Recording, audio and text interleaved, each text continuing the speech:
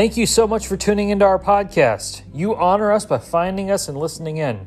We pray this sermon stirs up your love for Jesus and grows you in your faith. But before we begin, we ask that you not let this podcast, or any podcast for that matter, replace the local church in your life. You need to be a member of a local congregation and under the shepherding of that flock's pastor. So please become part of a local church if you aren't currently. If you'd like more information about our church, please go to www.mountzionchula.org. Enjoy our podcast.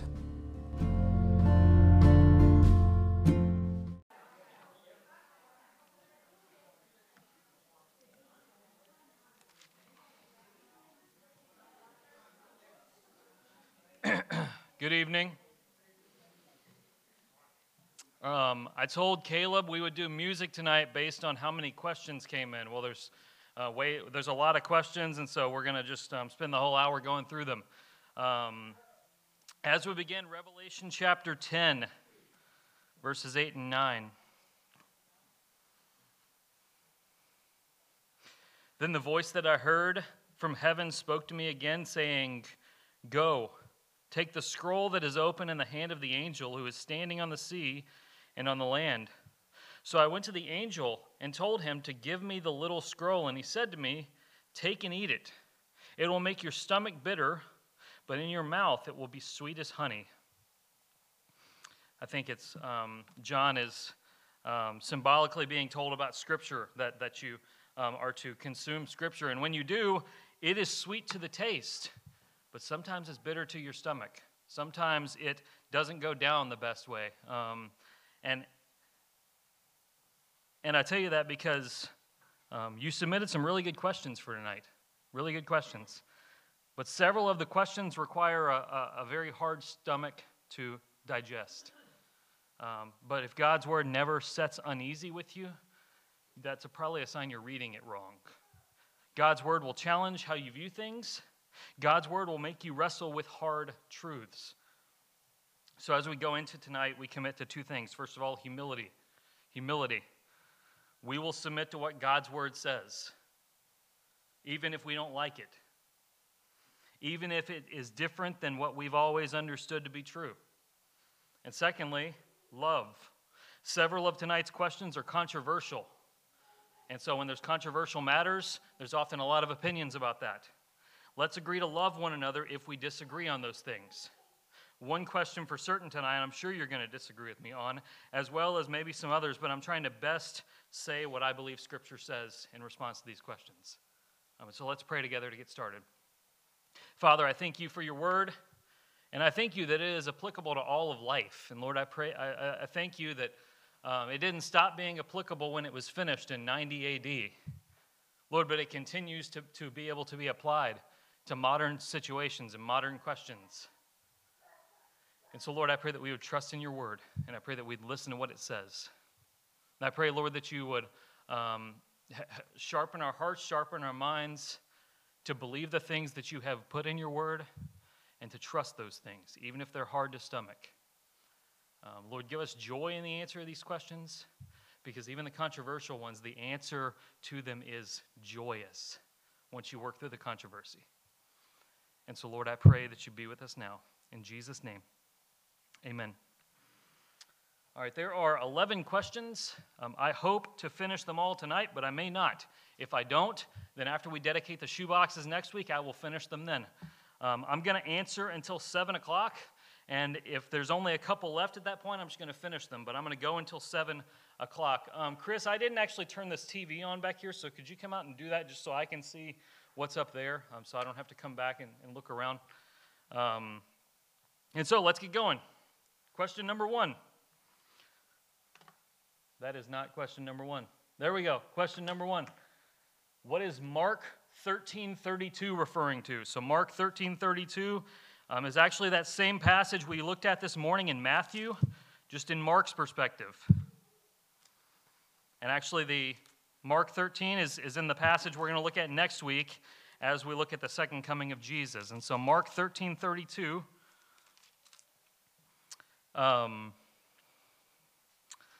But concerning that day or that hour, no one knows, not even the angels in heaven, nor the Son, but only the Father. I'm going to assume that the person who submitted this question, what they mean by that. I think you know that this verse refers to the second coming of Jesus, so I'm going to guess you mean, does this verse refer to the rapture or the second coming? The thing that the Son of Man does not know the day or the hour to, is that referring to the rapture or the second coming? So the common view in the United States, especially this area of the country, is that in the end, at the end of history, the rapture happens, Jesus takes the church off the earth, and then there's a 7-year period called the tribulation. At the conclusion of that 7-year tribulation, Jesus comes a third time technically, in this understanding of things, and he brings an end to history at that point. This is the view of the Left Behind series. It's the view of a lot of popular preachers today. And so it's going to determine how we answer this question based on where we fall on that theological discussion. That is actually not the position I hold to, as I understand Scripture. I hope you can still love me if you don't agree with that. Some churches consider you a heretic if you don't believe the rapture happens before the second coming. Some people are very passionate about that specific doctrine. I believe the rapture and the second coming are the same event. I think they're the same event. I believe there will come a day in the future when Jesus returns to defeat the devil and his minions, judge the living and the dead, and usher in the eternal kingdom. When that happens, he will call his church up into the clouds together, and they will come back to earth together. They will descend. That may not make any sense to you. Why does Jesus call them up in the clouds and then bring them back down? But in the days of Scripture, in the days Jesus was on earth, that's exactly how a king would return back to his city. So the king would be off on a trip, and he would come back, and the people of that city would actually leave the city and go out and meet him on the way and usher him back in. That's how I understand it. But as far as the reason that I understand it that way, the reason that I don't believe the rapture happens before the tribulation, it's kind of threefold. First of all, nobody in the world believed that before the 1800s in the U.S., and so typically if you can't trace an idea back to Jesus and the apostles or very close to it, we should question it. Secondly, Scripture is full of stories of God's people not being pulled out of suffering, but having to trust God through the fiery furnace and through the flood. And then thirdly, the passages of Scripture that are used to say that it's before the tribulation just haven't convinced me. For example, Revelation 3:10, because you have kept my word about patient endurance, I will keep you from the hour of trial that is coming on the whole world to try those who dwell on the earth. That's speaking specifically to the church in Philadelphia. That's not speaking to the entire church. And the trial coming on the whole earth to test the world in Revelation is not the tribulation, it's Judgment Day. It's Judgment Day. But what if I'm wrong? If I'm wrong and the rapture happens before the tribulation, I plan to participate, and I'm going to be happy to be wrong. All right, so as I told you this morning, there's only so much certainty we can have about things that have not happened yet. Okay, there's only so much certainty we can have about things that have not happened yet. I know some of you think a lot about the rapture before the tribulation, and that's great. I'm just simply trying to honestly read the Bible and see what it says. Christians are going to disagree on that. So therefore, Mark 13:32 depends where you fall on that spectrum. I believe Mark 13:32 is speaking of the second coming of Jesus. Someone who believes the rapture happens before the tribulation believes it's the rapture. And so wherever you fall on that's what that's referring to. Next Sunday, as I said, I'm preaching that, so we'll just get back to that when we get there. Next question. Who, other than Adam, Eve, Cain, and Abel, were there on earth to make so many people? Are you ready for this? Cain would have had to marry his sister.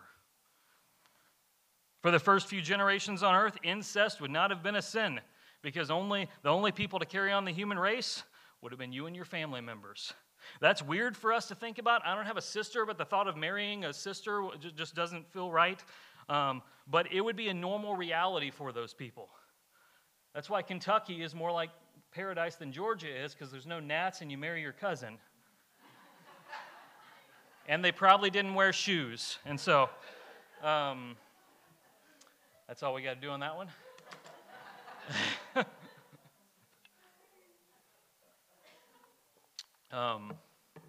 Can people who commit suicide still go to heaven? I answer this question with fear and trembling. When I was in high school, I spent a lot of time, it was early on when I was a Christian, I was online having discussions with people about faith on things like Facebook, on things like, I think I did it on MySpace when that was still a thing, just discussion forums, things like that. That's kind of the easiest way I found early on in my faith to dialogue with people about the faith. And I was arrogant, so I thought I knew the answer to every question. One time a girl asked me this very question on one of those forums, and I answered yes, because people can still go to heaven if they commit suicide, if they were saved. And another guy was on that forum. He's this guy that I knew who he is. I've told you about him sometime. I think I'm actually mentioning him in a couple weeks in one of my sermons. He's a guy that would come to my college campus and open air preach. And he was on that forum, and he happened to see that.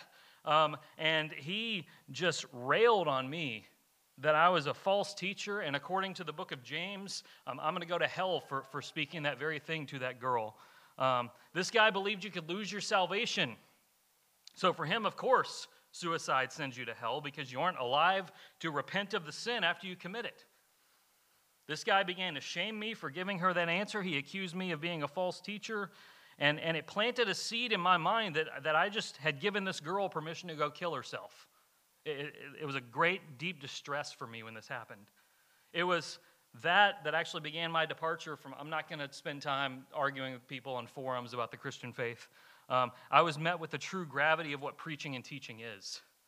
That what I teach can greatly impact somebody's life for the better or for the worse, so take it very seriously. I won't know until eternity if that girl was genuinely just wondering the answer or if she was on the last leg about to take her own life. I don't know. As far as suicide goes in the Bible, there are very few examples of it in the Bible. There's a few minor characters that take their own lives, but there's only really two major ones that we see. The first is King Saul, first king in Israel, the one before David. He was wounded in battle, and he wasn't about to die at the hands of the enemy, so he fell on his own sword so that he didn't have to be shamed like that. Second was Judas Iscariot, obviously. Judas hangs himself out of regret for his betrayal of Jesus. The problem with these are the only examples we have in the Bible of suicide are the unredeemed. They're lost people that do it. If an unsaved person commits suicide, we can know from Scripture they go to hell because no matter the fate of somebody who dies without Christ is hell regardless of how they died. But what if a Christian commits suicide? What if a Christian takes their own life? What if someone saved by Jesus, born again, takes their own life? Maybe you ask, why would a Christian ever do that? Aren't they supposed to be completely joyful and just be happy? Well, the fact is the clouds can get dark. The clouds of life can get dark. The struggles of life can so take over a person that they see no way out, even if they know Jesus. We will not be perfectly free from sin and sadness until after Jesus comes. Until then, we struggle and fight on this earth. We do. David, if you read the book of Psalms, David says so many things in Psalms that you would look at and think, I think this guy's about to take his life. Like you read some of the things David says. How you answer this question will really be determined on whether or not you believe you can lose your salvation. I think Scripture is clear that you cannot. You cannot lose your salvation. John 10, 27, 28, Jesus says, I give eternal life to my sheep. They know me, and no one will pluck them out of my hand. Nothing will take them out of my hand. Ephesians 1:14 says that when you're saved, you are sealed by the Holy Spirit for the inheritance that is yours. You are sealed. It's guaranteed. You can't lose it. You didn't gain your salvation by something you did. You can't lose it because of something you did. Romans 8, I think, is the greatest chapter in the Bible. The final 9 verses is just laying out nothing can steal the love of Christ from you. Nothing. No death, no life, no angels, no demons, no height, no depth. Nothing can separate the love of Christ from you. No one can bring a charge against you if you belong to God through Christ. That includes suicide. That includes suicide. There's no exception. We don't get forgiveness of our sins by asking day by day, forgive me for where I've failed you. That if that were the case, if we died suddenly, we'd get to heaven and God would have to say, You were real faithful to me. You did real great things, but you didn't ask for forgiveness in your final day, and you died suddenly, so I got to just send you on to hell. No, we live an active life of repentance, always battling our sins, but our sins were completely paid for on the cross by Jesus, completely. Past, present, future, all of it's paid.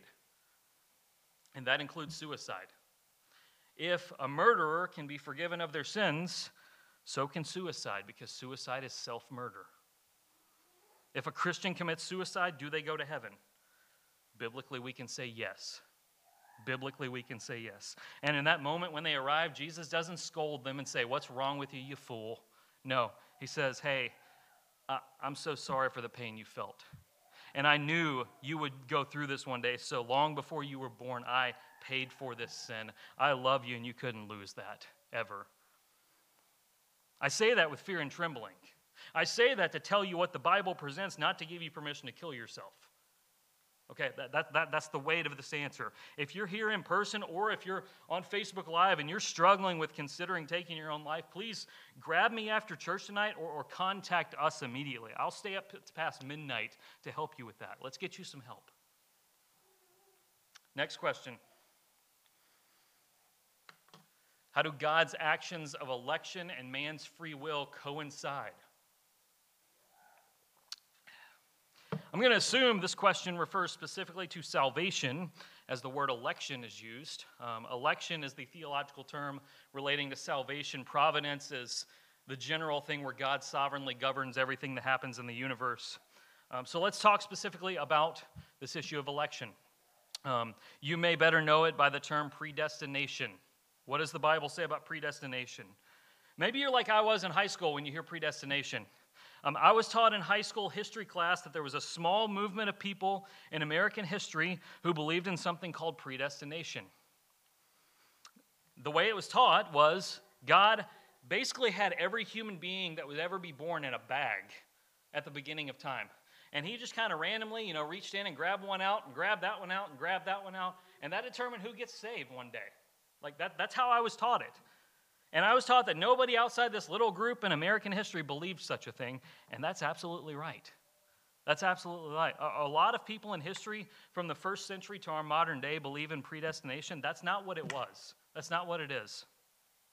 The fact is, the Bible teaches two things that seem to contradict itself: election and free will. Or the terms I might use are predestination and human responsibility. That God does things in his own sovereignty and man has the freedom to make his own decisions. They seem to contradict. Why? Well, let's talk about that. First of all, we see predestination taught in Ephesians 1, 4, and 5. God chose us in him before the foundation of the world that we should be holy and blameless before him. In love, he predestined us for adoption to himself as sons through Jesus Christ. Adoption always involves the parent choosing the child first, not the other way around. My friends Robbie and Erica, who went to get Peter this week, they chose to go adopt him. Peter didn't search online to find potential parents. So they started the action, but Peter had to be willing to be adopted, right? If Peter had ran away from the orphanage last year, he would not be adopted. He would have ran away. And so we see that, but then we see human responsibility, free will. Matthew 23, verse 37, we read it this morning. Jesus says it about Jerusalem. He says, Jerusalem, the city that kills the prophets and stones those who are sent to it. How often I would have gathered your children together as a hen gathers her brood under her wings, and you were not willing. Jesus says, look, I want to gather you people. I want to rescue you people. You don't want it, though. You don't want it. Or we know John 3:16, all who believe in him, whosoever believes will have eternal life. They will. As far as the idea of election or predestination goes, we can't deny it's in the Bible. We just have to understand it properly. Abraham was not a deacon at his church. He was a pagan in a pagan land. And of all the people on the earth, God chose Abraham to be the one who's going to bring blessing to the nations. Israel was not a Christian parachurch organization. They were a pathetic little people. And God chose them to show his love to, and not the rest of the nations. Saul of Tarsus was not at a revival and when he responded to an altar call. No, Jesus showed up and kicked him off his horse and said, hey, go find Ananias in Jerusalem and wash your eyes out. Now, Saul had to go do that, but Jesus came after him. So the question is, how can it be possible for God to predestine people to salvation, yet we make a free choice to believe the gospel and be saved? How can both of those things work? Because they seem to contradict, don't they? It works like this. All of us are born predestined to hell. That's the place that we are when we're born. That's the trajectory from the moment we come out of our mother's womb. We are hell-bent sinners running headlong to the gates of hell, and that's what we want. God did not predestine us to hell. We do that ourselves. However, before time began, according to Scripture, God chose that he would save some people off the trajectory toward hell. How did he choose those people? We don't know. We don't know. Some would say he looked down through the channels of history and found every person that would choose him, so he chose them. I don't think that works because 1 John 4:19 says we love because he first loved us. If he loved us in response to the fact that we would love him, he didn't love us first. We loved him first. All of that being said, it will never happen that a person who desires salvation cannot get it because they aren't chosen. That's not how it works. All people who come to Jesus wanting salvation will get it, and they prove they're among the chosen by that. So how did your salvation work with these two ideas, election and free will? Well, the fact is, you were a slave to sin, you were owned by your sin, and frankly, you loved your sin. At some point, you heard the gospel preached to you, and in that moment, the Holy Spirit opened up the prison door that you were trapped in on the other side and showed you the glories of Jesus and showed you how beautiful he is. 2 Corinthians 4 says he shined the light of the gospel into your heart, and the Holy Spirit said, come, have a better master. Come, leave your prison gate. Come, have a better master. And you made the free choice to come running out of the prison to a better master. God did not force you to come. He just showed you a more beautiful and more lovely master than the one you had before. And you realized by the Holy Spirit that you would have been foolish to not come. Now, that makes no logical sense that God could predestine to salvation and man could make the free choice to come to salvation. It seems to contradict. How can that be? Well, there's a lot of truths in Scripture that make no logical sense, aren't there? You ever tried to logically explain the Trinity? So God is one God and three persons. So is he one God who manifests himself as three different beings? No, that's an ancient heresy. Is he three gods, but they're just all three God? No, that's a heresy. He's one God, three persons. Makes no sense. I don't understand it. What about the incarnation? Jesus, when he was here on earth, was fully God. He was fully man. So he's fully God in that he's holding the universe together by the word of his power. He's fully man in that he's a helpless baby in the cradle. He knows all things as fully God, yet he has to learn how to talk as fully man. Makes no sense at all.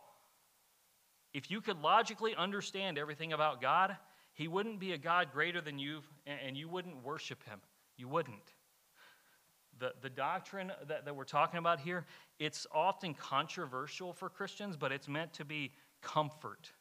It's meant to be comfort. If you're saved, God has put his seal on you. He's shown his love to you. Deuteronomy 7, it was not because you were more in number than any other people that the Lord set his love on you and chose you, for you were the fewest of all people, but it's because the Lord loves you. He loves you because he loves you. It's not because you were special, not because you were less evil than others, not because you deserved it, not because of anything. The Lord loves you because he loves you. If your salvation is based on his love, you have great comfort that he is never going to stop loving you, ever, because he is love. Next question. How many times should you forgive people or a person before enough is enough and you move on? How many times should you forgive a person? Every time. Every time. Jesus tells a parable about this, Matthew 18. Flip there. You can read the whole parable later. It's kind of long, but we're going to read a couple verses from it.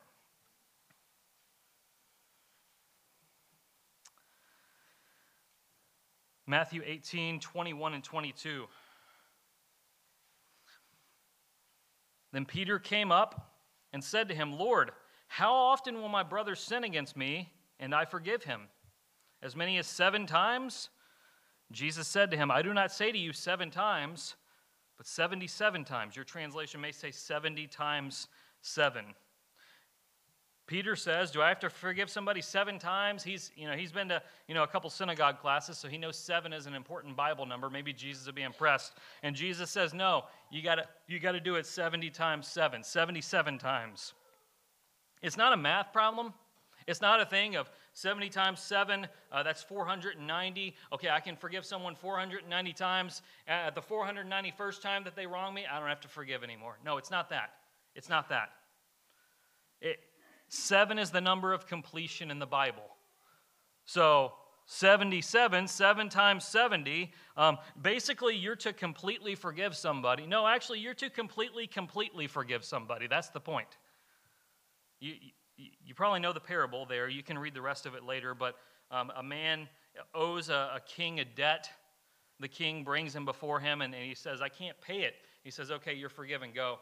Your debt's paid. And it's a huge debt, like way too big of a debt that you could ever pay. He goes and he finds some servant that owes him like a nickel, and he says, give me the nickel. And the guy says, I can't pay it, I don't have a nickel. So he takes him in and puts him in jail. And the point is, the punchline, verse 32 and 33, then his master summoned him and said to him, you wicked servant, I forgave you all the debt because you pleaded with me. And should not you have had mercy on your fellow servant as I had mercy on you? The point of the gospel of Jesus Christ, if you have truly been overwhelmed by the incredible forgiveness that God poured out on you at the cross, you will recognize that forgiveness here on earth doesn't even come close to that. God, the one who has never done anything wrong, forgives millions of wrongdoers who receive the forgiveness. We, who are fully sinners, don't even know how to forgive someone else of much smaller things on earth.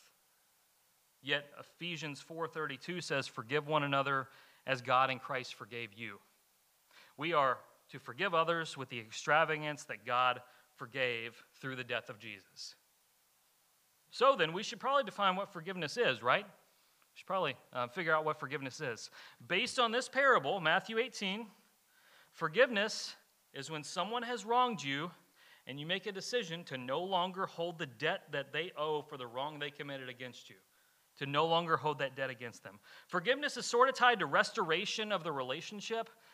You think of the sacrificial system in the Old Testament. You had to make the sacrifice for right relationship with God to be restored.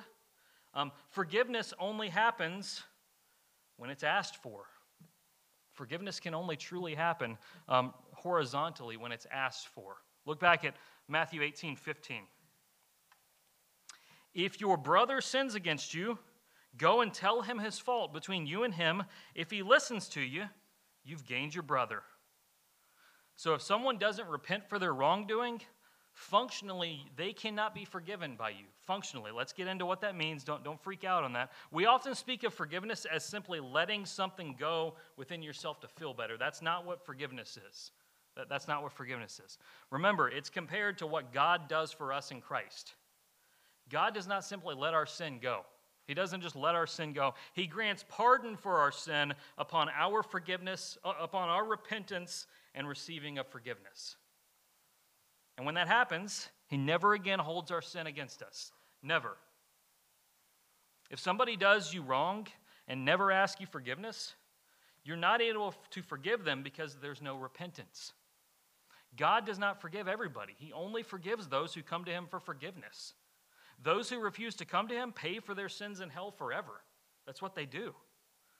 What that does not mean is, that does not mean you sit and hold a grudge against a person who doesn't come and ask for forgiveness. You make peace with God that you will show the love of Christ to that person, but until they repent of their wrongdoing, there is going to be a chasm in the relationship that just can't be repaired. That chasm wouldn't be repaired if you just let go what they did. And sometimes, even after repentance and forgiveness, there's still some consequences. Trust has to be rebuilt. You don't enable them to continue doing harm to you. There are circumstances when, of course, this would play out a little differently. One of the best examples is a wife in an abusive marriage. She can, through the power of the gospel, show the love of Christ to her abusive husband, but she should get out of that situation and not continue being harmed by him, and legal action should be taken against that man. There's a vertical and a horizontal aspect to forgiveness. Vertical, it is forgiveness that happens in your heart between you and God. We have to always pursue this regardless of if a person repents or not. But horizontally, forgiveness and restoration of a relationship cannot truly happen unless the wrongdoer repents. So how often should you forgive someone?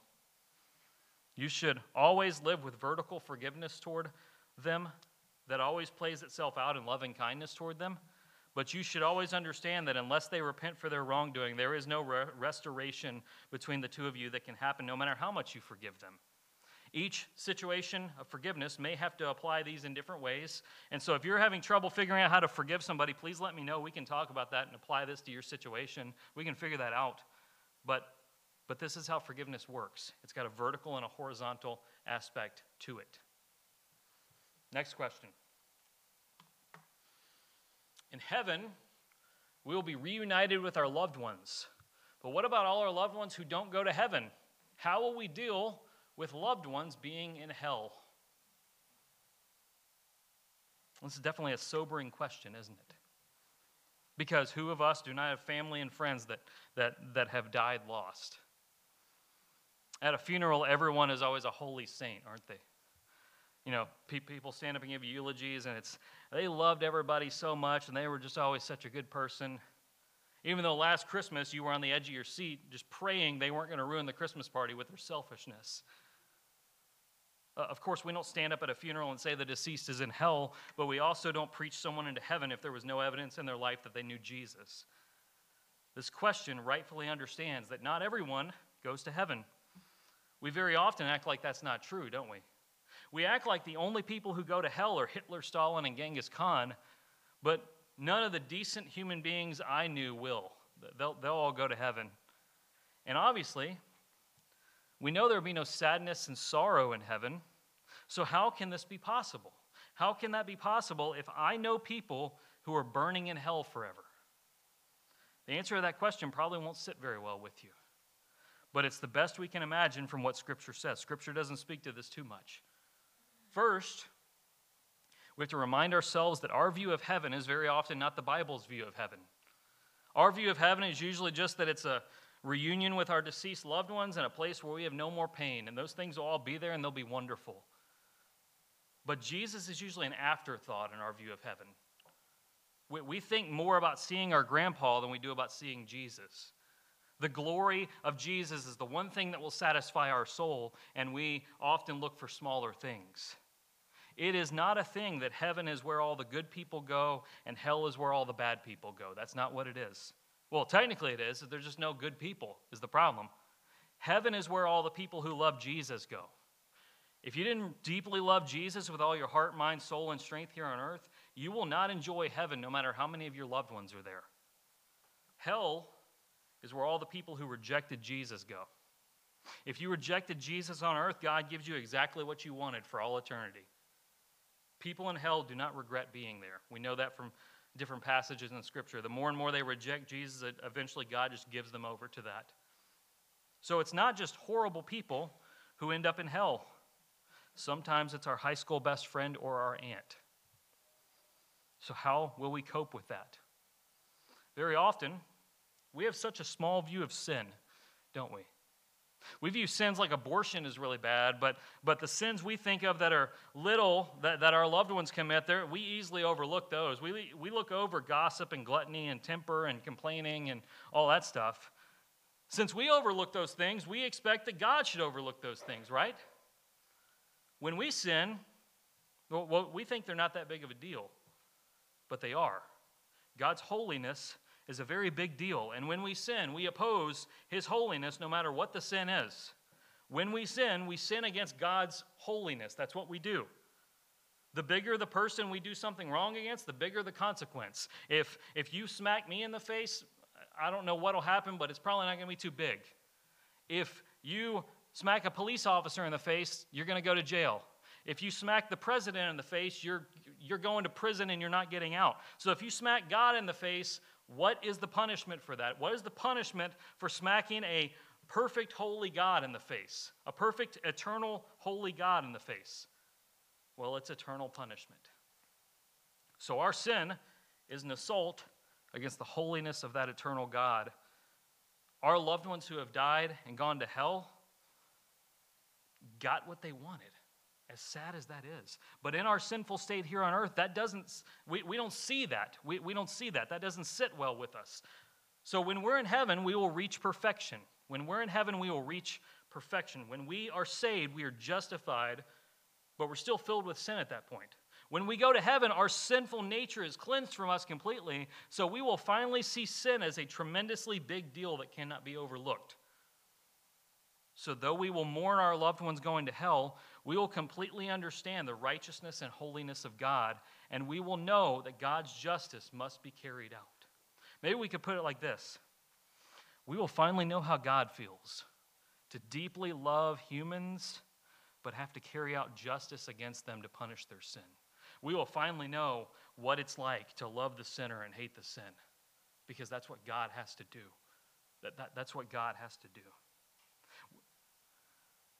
But don't think for a second that we'll be sad in eternity that our loved ones, thinking about our loved ones in hell. No, we will finally see the glory of God. We will finally know what it is to dwell with Christ and have perfect relationship with Him. Nothing will be able to take away our joy from us. We will have such high happiness in God that even the greatest bad news would not steal that from us. We often say things like, that's so bad it would make that person roll over in their grave. But if they're with Christ, nothing could make them roll over in their grave. Nothing. They know incomparable joy forever. I recognize that answer doesn't sit well with us. It doesn't. That we will, just be able to put out of our mind that our loved ones are in hell. Let the fact that doesn't sit well with you move us to action. Move us to action. There is only so much more time for our loved ones to receive Christ and be forgiven of their sins. There's only so much more time. Charles Spurgeon said, if sinners be damned, at least let them leap to hell over our dead bodies. And if they perish, let them perish with our arms wrapped about their knees, imploring them to stay. If hell must be filled, let it be filled with the teeth of our exertions, and let not one go unwarned and one go unprayed for. We must be moved to pray for and preach the gospel to our loved ones, because they will spend eternity in hell if they don't receive Christ. No matter how nice of a person they were, no matter how much we may have overlooked their sin, God will not. So let us relentlessly be about trying to lead them to the Savior.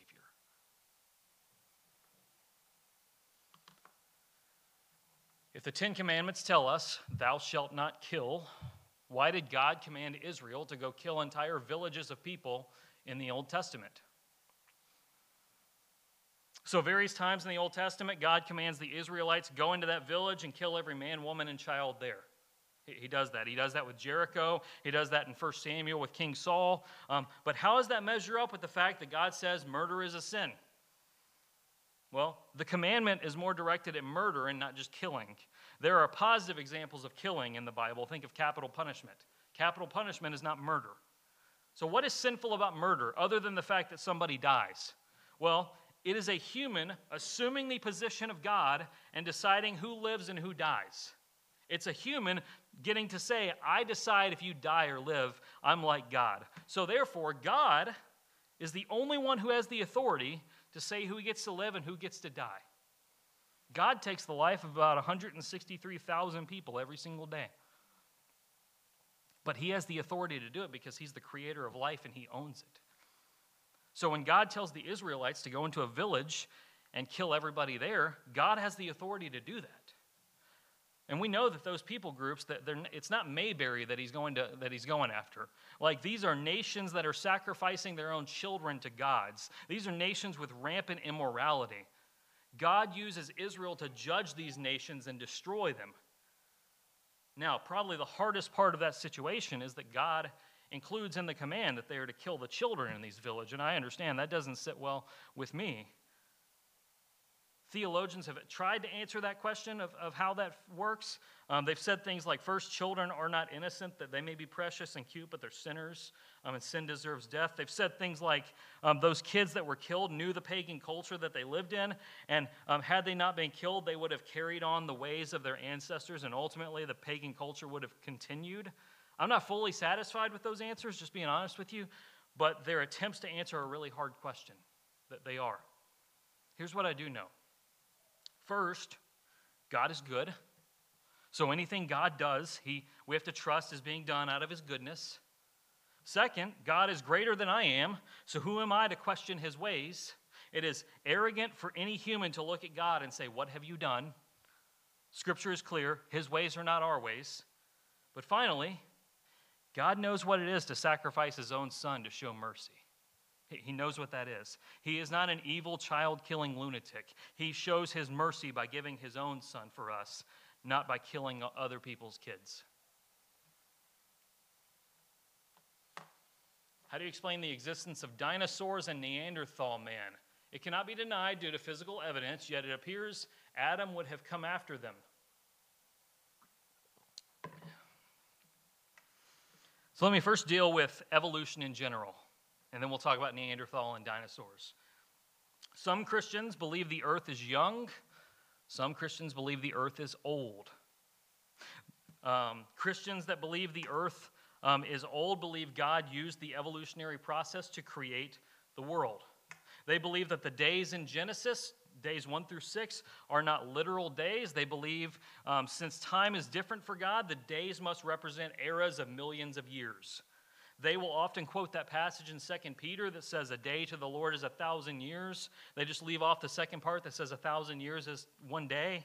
I'm a Christian that believes in that the earth is young.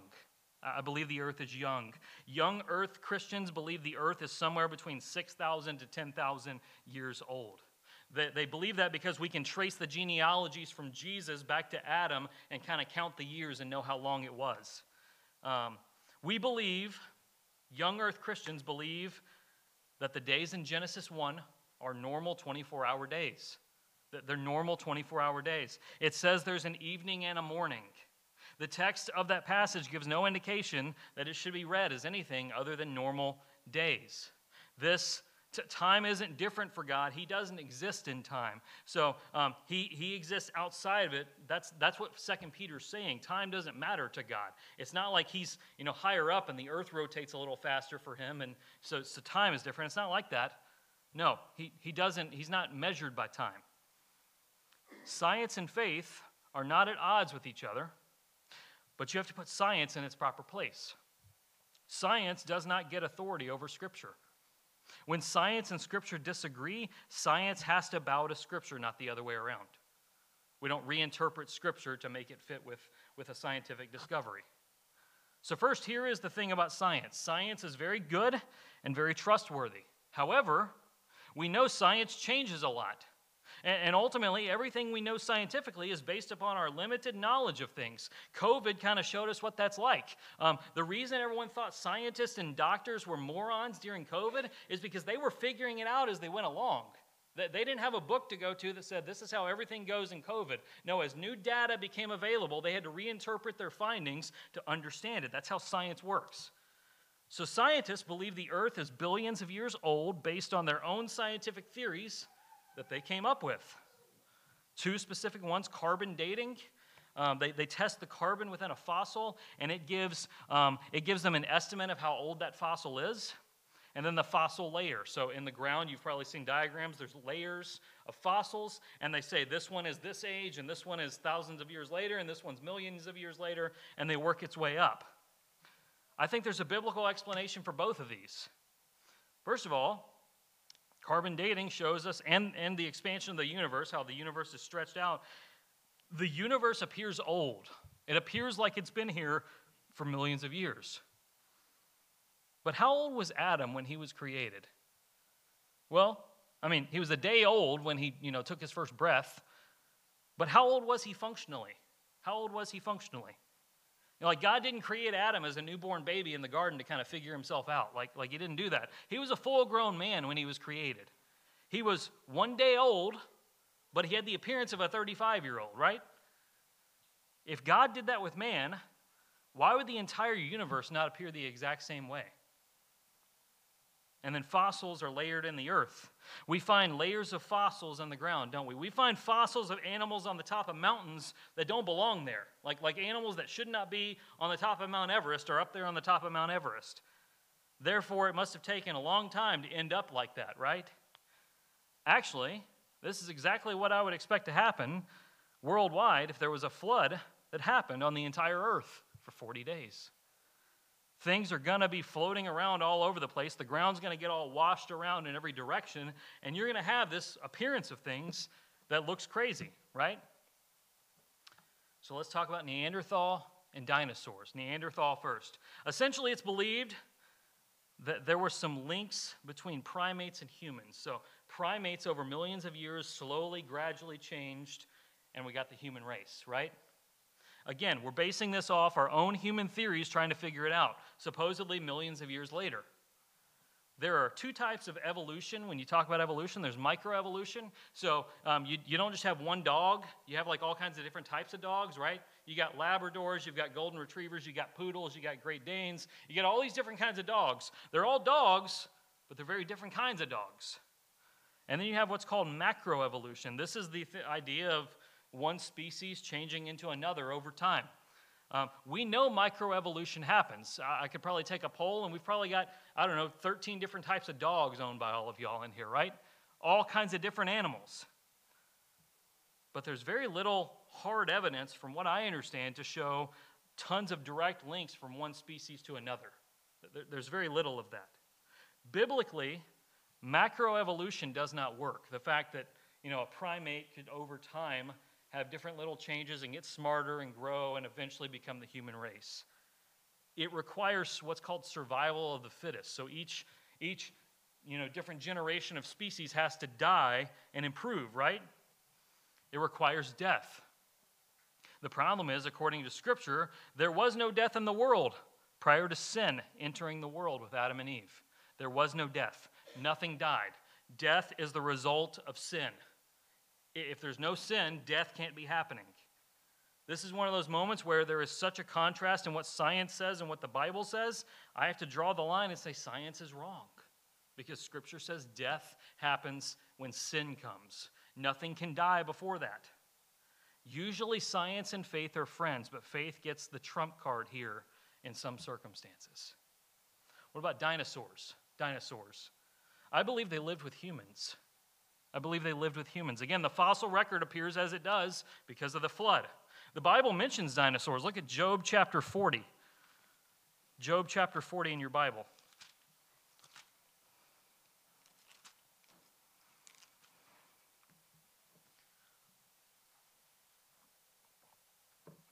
Job 40, verse 15 through 18. Behold, Behemoth, which I made as I made you. He eats grass like an ox. Behold, his strength is in his loins, and his power in the muscles of his belly. He makes his tail stiff like a cedar. The sinews of his thighs are knit together. His bones are tubes of bronze. His limbs like bars of iron. Okay, your footnotes in your Bible may have one next to Behemoth that says this is a hippopotamus. But I want us to take a look at the details on that creature. Look at verse 17. He makes his tail stiff like a cedar. How big is a cedar tree? Is it big? They're pretty big. How big is the tail of a hippopotamus? It's like a rope, right? It's not a cedar. This is not a hippopotamus. This is something else. Scripture repeatedly mentions a sea monster called Leviathan. I wonder where the Bible writers came up with a sea creature like this. What happened to the dinosaurs, though? I don't know. Perhaps they mutated down to just being lizards, or perhaps they were on the ark with Noah. They had to be, because that's how Scripture seems to present it. But perhaps the world after the flood was different in climate and living conditions and they just died out because of that. Why are they not mentioned living with humans in writings? Because the word dinosaur was not invented until the 1800s. So of course they're not going to be in the Bible, because the word didn't exist yet. Prior to that, they would have been called by a different name. I don't know what that name was, but maybe it was Behemoth and Leviathan. The point is, dinosaur, the word, didn't exist till the 1800s, and so they would have been called by something else. So you're not going to find them in old writings with human beings because the word didn't exist. There's a lot about dinosaurs in the Ark in Kentucky. Join us for the trip. We're still getting details together for that, but you'll learn a lot about dinosaurs on that trip. All right, I think we got 3 questions left, so I'm going to try to truck through them. We got 10 minutes. How should we as Christians think about and deal with climate change? You hear a lot about this today. It is a subject I'm not very familiar with outside of knowing the biblical view of caring for the earth, which we'll get to in a minute. Took a meteorology class in college. It was my science credit. I had to get a science credit, and that's what was available the semester I needed it. Did terrible in the class. I technically failed it, but my professor showed me mercy. He said, "Hey, I saw that you were working hard, so I'll give you a D instead of an F, so that you can not have to take another science class." I remember my professor saying that the people who propagate climate change and global warming for political purpose understand nothing about how meteorology works.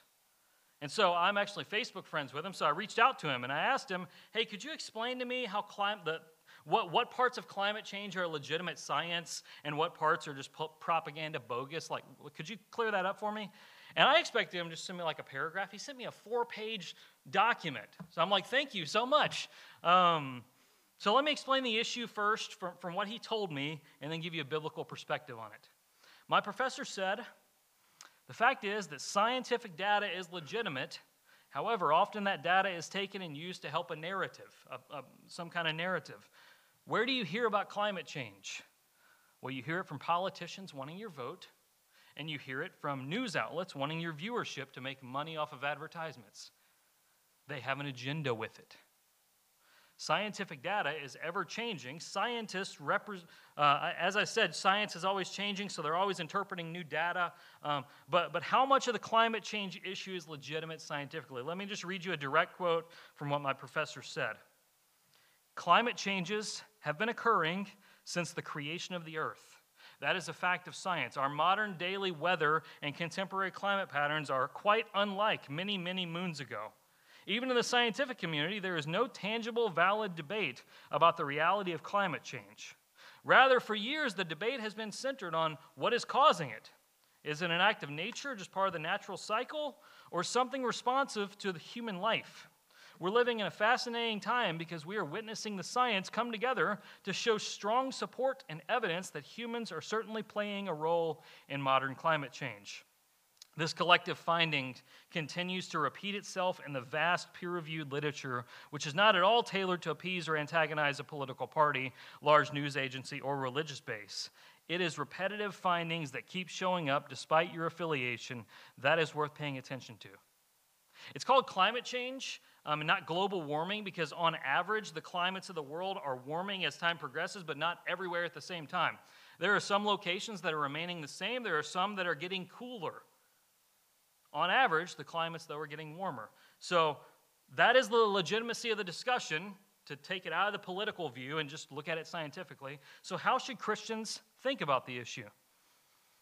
So when I was like 10, I was riding with my grandfather in his car, in his Jeep, and he had like a Coke from Burger King, took a sip of it, shook it around, the ice is in there, there's no drink.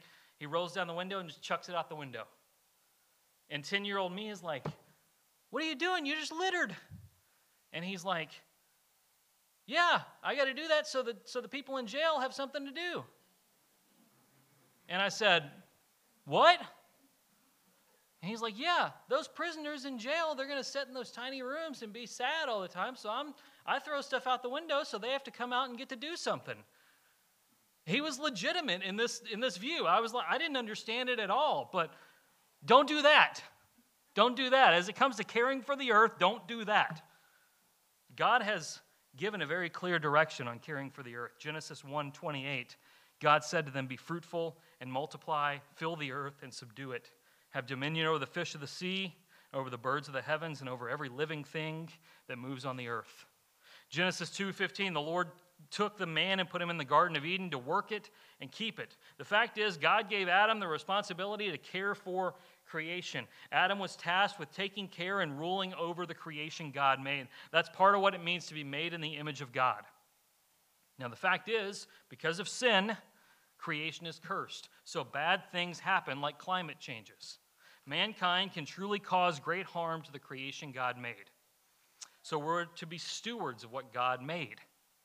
That means we take care of God's earth. The earth belongs to the Lord. We don't throw garbage on the highway. We play our part to leave the earth in better shape than for the next generation. There is just the general fact that there's some things we can't help but harm the earth with. For example, it doesn't matter if you use a gas power or electric car because you're using resources from the earth in both cases. All right, I'm from Kentucky. Coal mining's big up there. Coal is what makes electricity. There's people up there trying to shut down coal mines because it harms the earth. So we don't go insane with this. We don't go insane with it. One time I was camping with some friends, and we were building the fire, and I had like a water bottle, and it was empty, so I just threw it in the fire because, I'm going to get rid of it.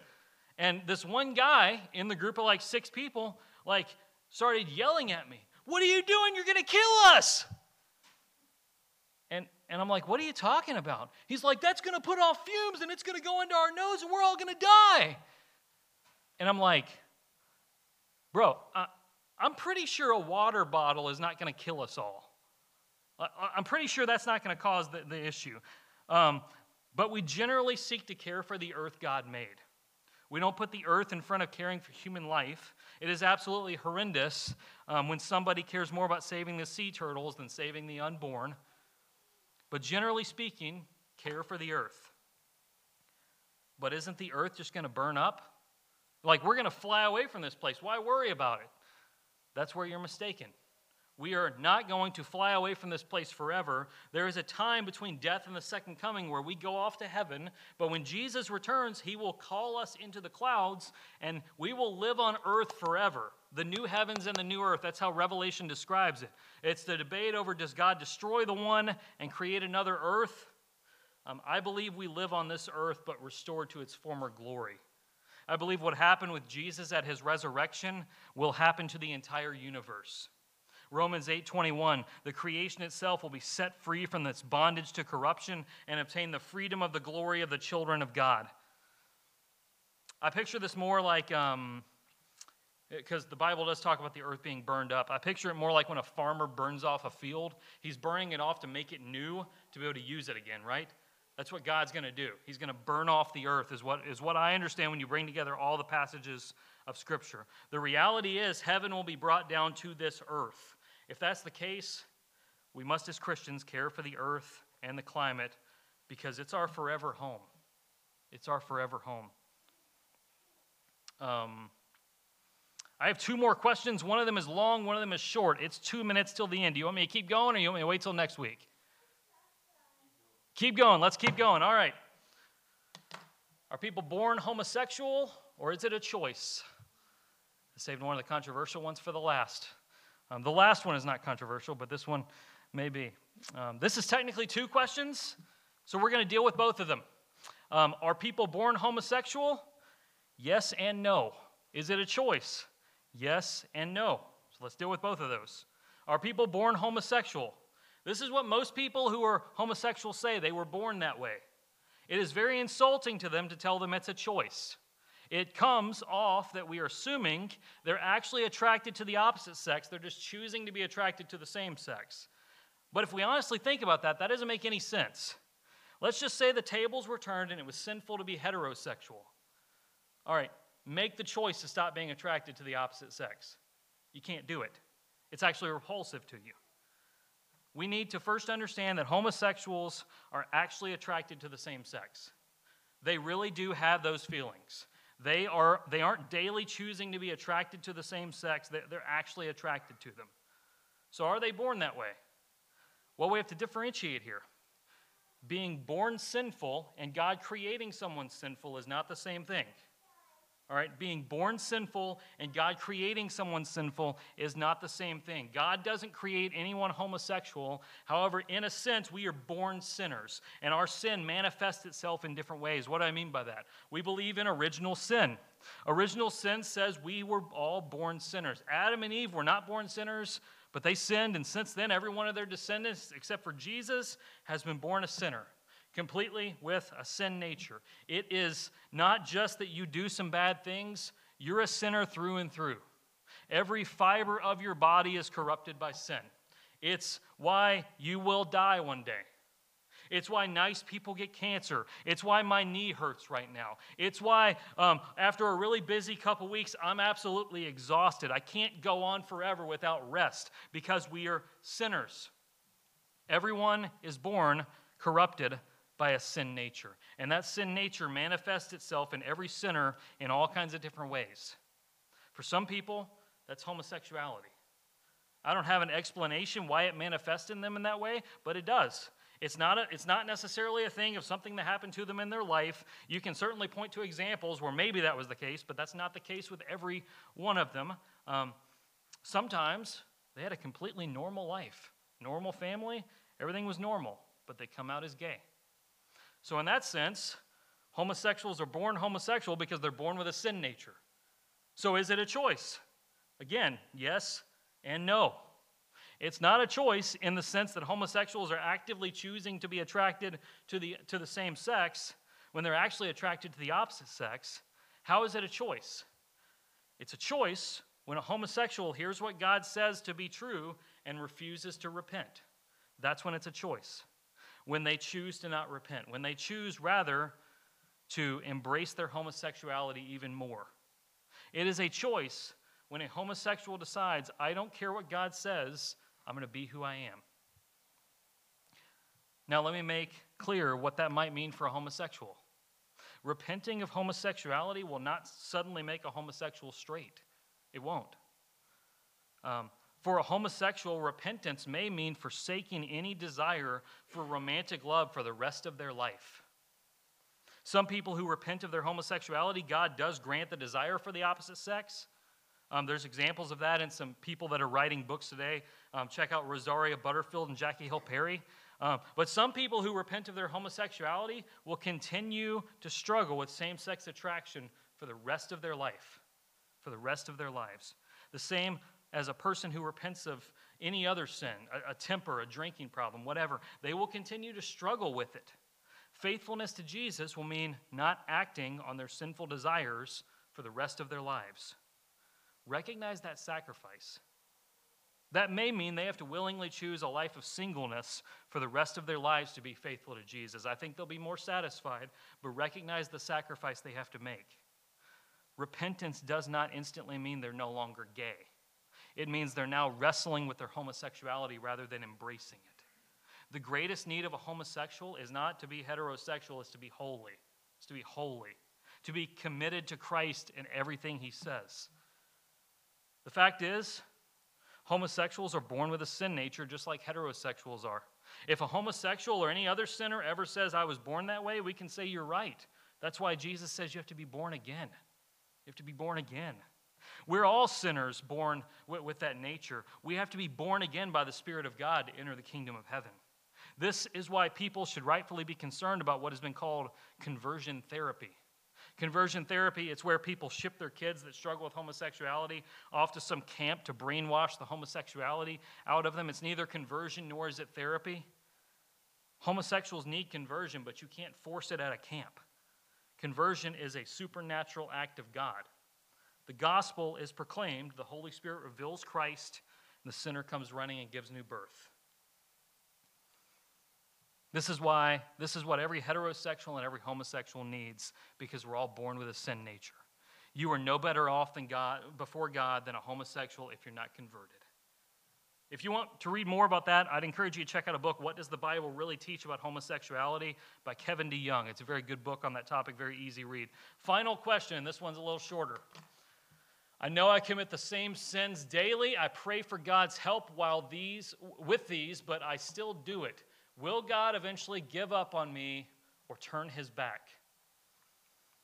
We would assume that would be the case, wouldn't it? Because that's what we're like. Eventually, if someone runs us through the mud enough times, we finally just say, I'm done with you.